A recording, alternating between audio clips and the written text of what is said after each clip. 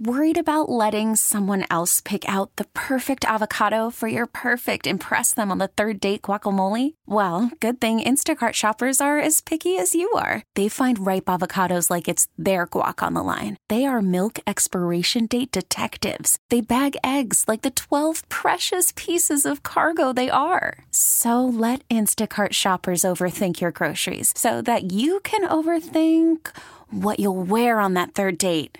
Download the Instacart app to get free delivery on your first 3 orders while supplies last. Minimum $10 per order. Additional terms apply. T-Mobile has invested billions to light up America's largest 5G network, from big cities to small towns, including right here in yours. And great coverage is just the beginning. Right now, families and small businesses can save up to 20% versus AT&T and Verizon when they switch. Visit your local T-Mobile store today.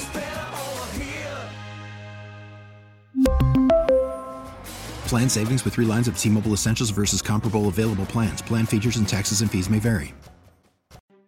Home and home. So Joe Burrow said this morning at the Combine that he's happy to play for the Bengals. Kind of.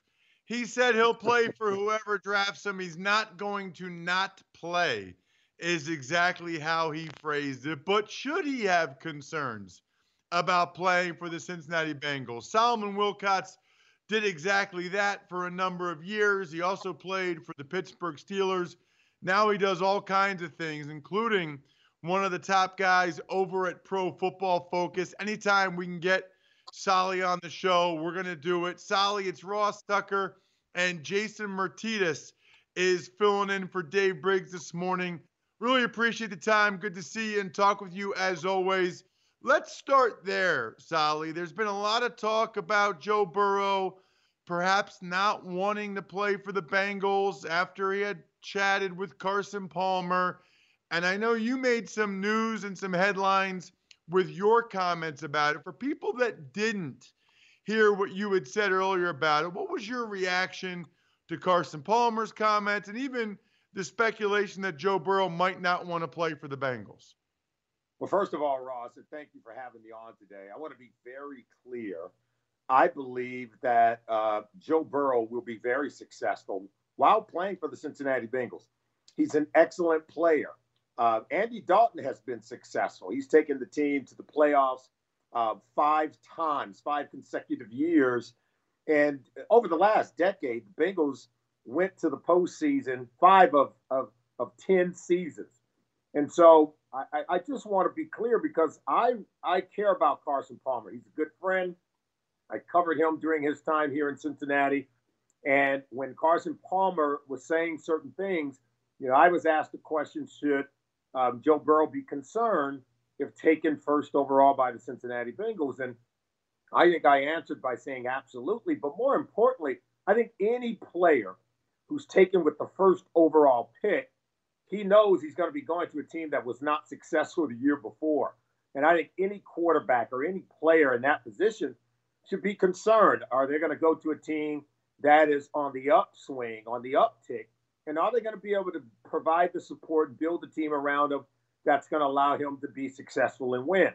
I think my answer to that question specifically to the Bengals is yes, they have an A.J. Green. They have a Joe Mixon. They have some good players that I think that can allow them to be successful with Joe Burrow. So I'm not greatly concerned, but I think I would be concerned if I was a player being taken with the first overall pick. I think you should be concerned enough to want to have some control over building the team around you that would allow you to have a good career. Solomon, when you look at it, if it was the Cleveland Browns with the first round pick, and we know their history and long list of quarterbacks and dysfunction in that organization, I get that. But Cincinnati's not at that level, albeit, you mentioned that Andy Dalton got to the playoffs 5 years in a row. That's far different than the Cleveland Browns. But when did this ability to be able to have options as a draft pick or a number 1 pick become more prevalent? Because, look, if you're a great player, you're likely in drafted number 1, like you said, you're going to go to a team that wasn't good. So now these quarterbacks all of a sudden have options and can try and with agents and push their way to where they want to go because they want the best opportunity. But that's not really the spirit of the NFL draft. No, and here's the thing. I think we did hear Joe Burrow say, "Hey, he has options." He didn't express what those options were because those options, the only option is not to play, and I don't think he wants to exercise that option. I think a lot of the smoke here is coming from external forces. Carson Palmer is one of those external forces, and he spoke his opinion on the matter. His brother Jordan is a trainer helping to prepare Joe Burrow for the combine process and going to training camp. It's just all the things that you're going to need to do to be successful early in your career coming into the NFL with working on your technique and throwing motions. But Joe Burrow, I think, has been 100% positive. I think at the end of the day, if we were to back up a little bit, you're not going to hear teams say, we're drafting this player with the pick. Let's go back to 1998 when a player like Peyton Manning was coming out of the draft. The Colts knew who they were going to take, but they allowed for suspense with the Ryan Leaf, Peyton Manning, who you're going to take. The Colts never came out and said, we're taking Peyton Manning. It doesn't mean they wanted him any less. And you didn't hear Peyton Manning say, I want to play for the Indianapolis Colts. I think the player needs to reserve being that strong with the statement because you never know what's going to happen. What if the Bengals were to take a slew of picks and trade out of that position? And now he's on record after being taken by, say, Miami. He's on record being said, hey, I want to play for the Bengals. And now he's got to hear it from all the people in South Florida. What if he steps off a curb and tears an ACL? And the Bengals should reserve the right to be able to do something else. So you don't want to put yourself in a position by making a statement of what you're going to do with that first overall pick, if you're the team or if you're the player. Talking with Solomon Wilcots from Pro Football Focus, among other outlets. Solly, you mentioned Carson Palmer, a guy you covered and supported. What was it that he's so upset about? I remember when they were a high seed. I remember when they won the division. They had Houshmandzadeh and Chad Johnson around him. Even after they moved on from him, they went to the playoffs 5 straight years with Andy Dalton. What is it that Carson Palmer dislikes so much about the Bengals franchise or the city of Cincinnati in your mind? Well, Ross, I think that question would really be better put to Carson. I do know that he, I remember him once asking me, Solomon, do you live here in the off season? I was like, yeah. He was like, man, how could you do it? You're from California. And I remember him sort of voicing some frustration. Now, at the time, I didn't know, and then later found out that, fans here in Cincinnati, and it's not all, this doesn't speak ill of all fans, but they, went to his home, dumped garbage. He had garbage dumped on his front lawn, and he was very unhappy. He had his wife and his daughters there, and they were made to feel unsafe. And while that doesn't speak for all fans here in Cincinnati, because I think there's great people here in Cincinnati. I live here. I love it. Lived here for over 30 years. That's where fandom can cross over the line. It can become a little bit creepy. And so, I think the fans could have treated Carson Palmer better.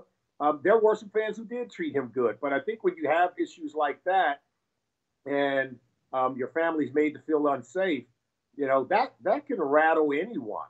Andy Dalton, he was at a celebrity softball game, giving of his own time and helping to raise money for community and charitable functions, and was loudly booed.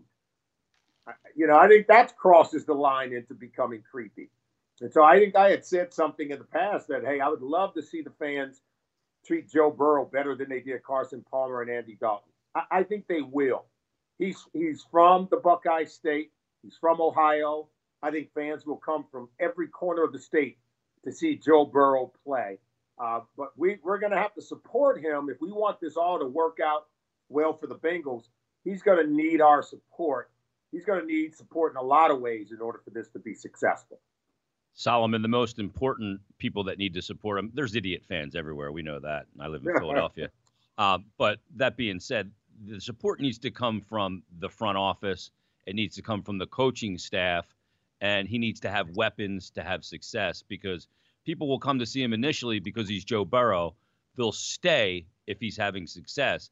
Is the Cincinnati Bengal organization prepared? Do they have the right pieces to support him with the right coaching staff, with the right general manager to get the right players and put him in a position to succeed at the NFL level? I think that's a good question. And I'm going to, I'm bullish on the Cincinnati Bengals. And here's why.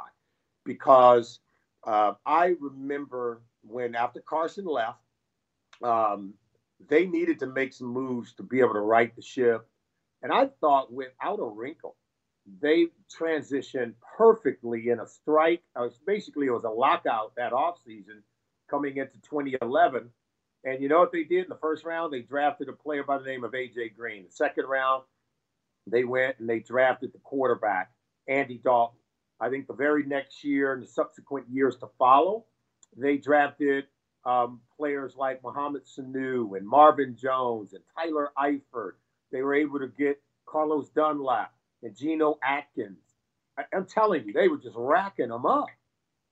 And that's from that season on, Andy Dalton's rookie season, in a short year where he didn't get the playbook until he actually showed up to training camp, because that's when the lockout ended. And he immediately took that team to the playoffs. And then they went to the playoffs 5 straight years. In fact, right around 2014, 2015, we were saying that the Bengals had one of the best rosters in the National Football League. They were one of the most talented teams with the same front office that they have now. So people talk about how many scouts they have or whatever.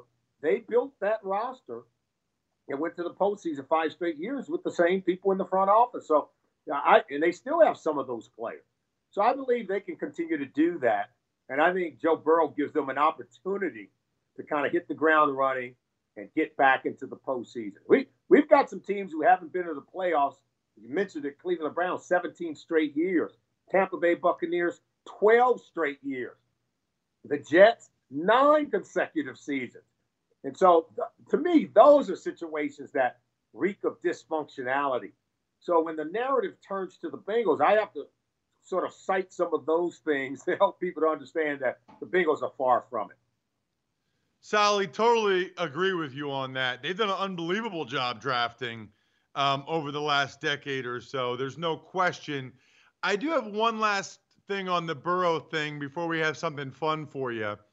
And that is, let's just say, based on his quotes again today, that maybe Joe Burrow isn't 100% sure that he wants to play for the Bengals. And maybe his representation is making that clear to the Bengals. I've been on record. I've said, Sally, the one guy I would not try that with is Mike Brown.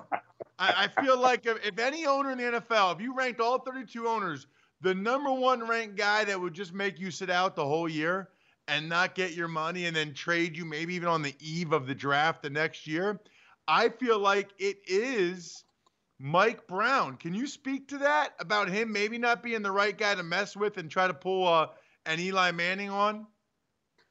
Yeah, there's no doubt Mike is a guy that is dug into his principles. And I'm very fond of Mike Brown. He's a guy that drafted me. He was a general manager and his dad was alive and Paul Brown was still running the team. But they drafted me as an 8th round pick and gave me an opportunity to become a starter very quickly. The very next year, we were playing in the Super Bowl. This is the guy who was a general manager of a team that took a franchise to a Super Bowl twice during the 80s. Now, it's been a while since they won a playoff game, and they're still working to do that. But, yeah, I wouldn't go testing Mike Brown's resolve regarding this matter. And I don't think Joe Burrow has any intention to do that. Sally, last question. By the way, you got to be the youngest looking guy that got drafted after the 7th round. You're the youngest looking guy that got drafted after the 7th round these days. But let's get to 8th round. That boy, wow. Yeah. So we've been asking, since it's Fat Tuesday, we're talking food. and I think this one's pretty obvious, but what is the food that Cincinnati is most known for? And are you all in on it? I think I know what you're going to say. I don't know whether or not you're all in on it, though. Well, Cincinnati is famous for their chili. They have Skyline Chili and they have Gold Star Chili. These are the two competing chili makers, and they have both done very well. A lot of people agree with their chili because they made a lot of money and they've been around for so long. I'm from California originally. I'm a fan of the West Coast chili style. It's much more chunky. It's more thick. The Skyline or Cincinnati chili, it's different.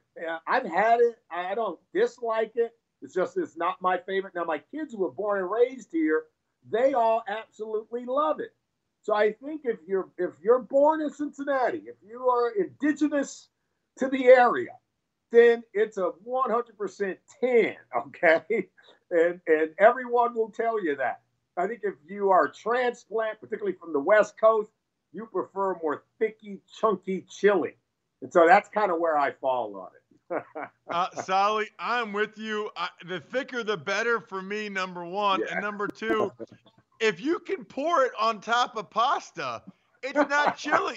It's spaghetti sauce. I mean, it's not crazy. Let's just say it's a very versatile chili. I don't know if Cincinnati's right for you, Solomon. Well, yeah, I've been here for over 30 years. They're stuck with me. Sally, always appreciate the time. Thank you so much. Thanks, guys. Greatly appreciate it. Hey, everybody, it's Ross Tucker. Thanks for listening to the Home and Home podcast. Remember, you can watch or listen live every day from 8:30 to 10:30 a.m. Eastern Time exclusively on the radio.com app or on the web at radio.com/home. Home and Home.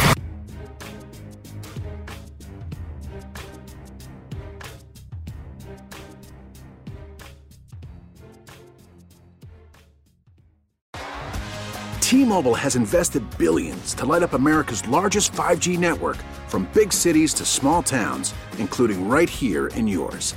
And great coverage is just the beginning. Right now, families and small businesses can save up to 20% versus AT&T and Verizon when they switch. Visit your local T-Mobile store today.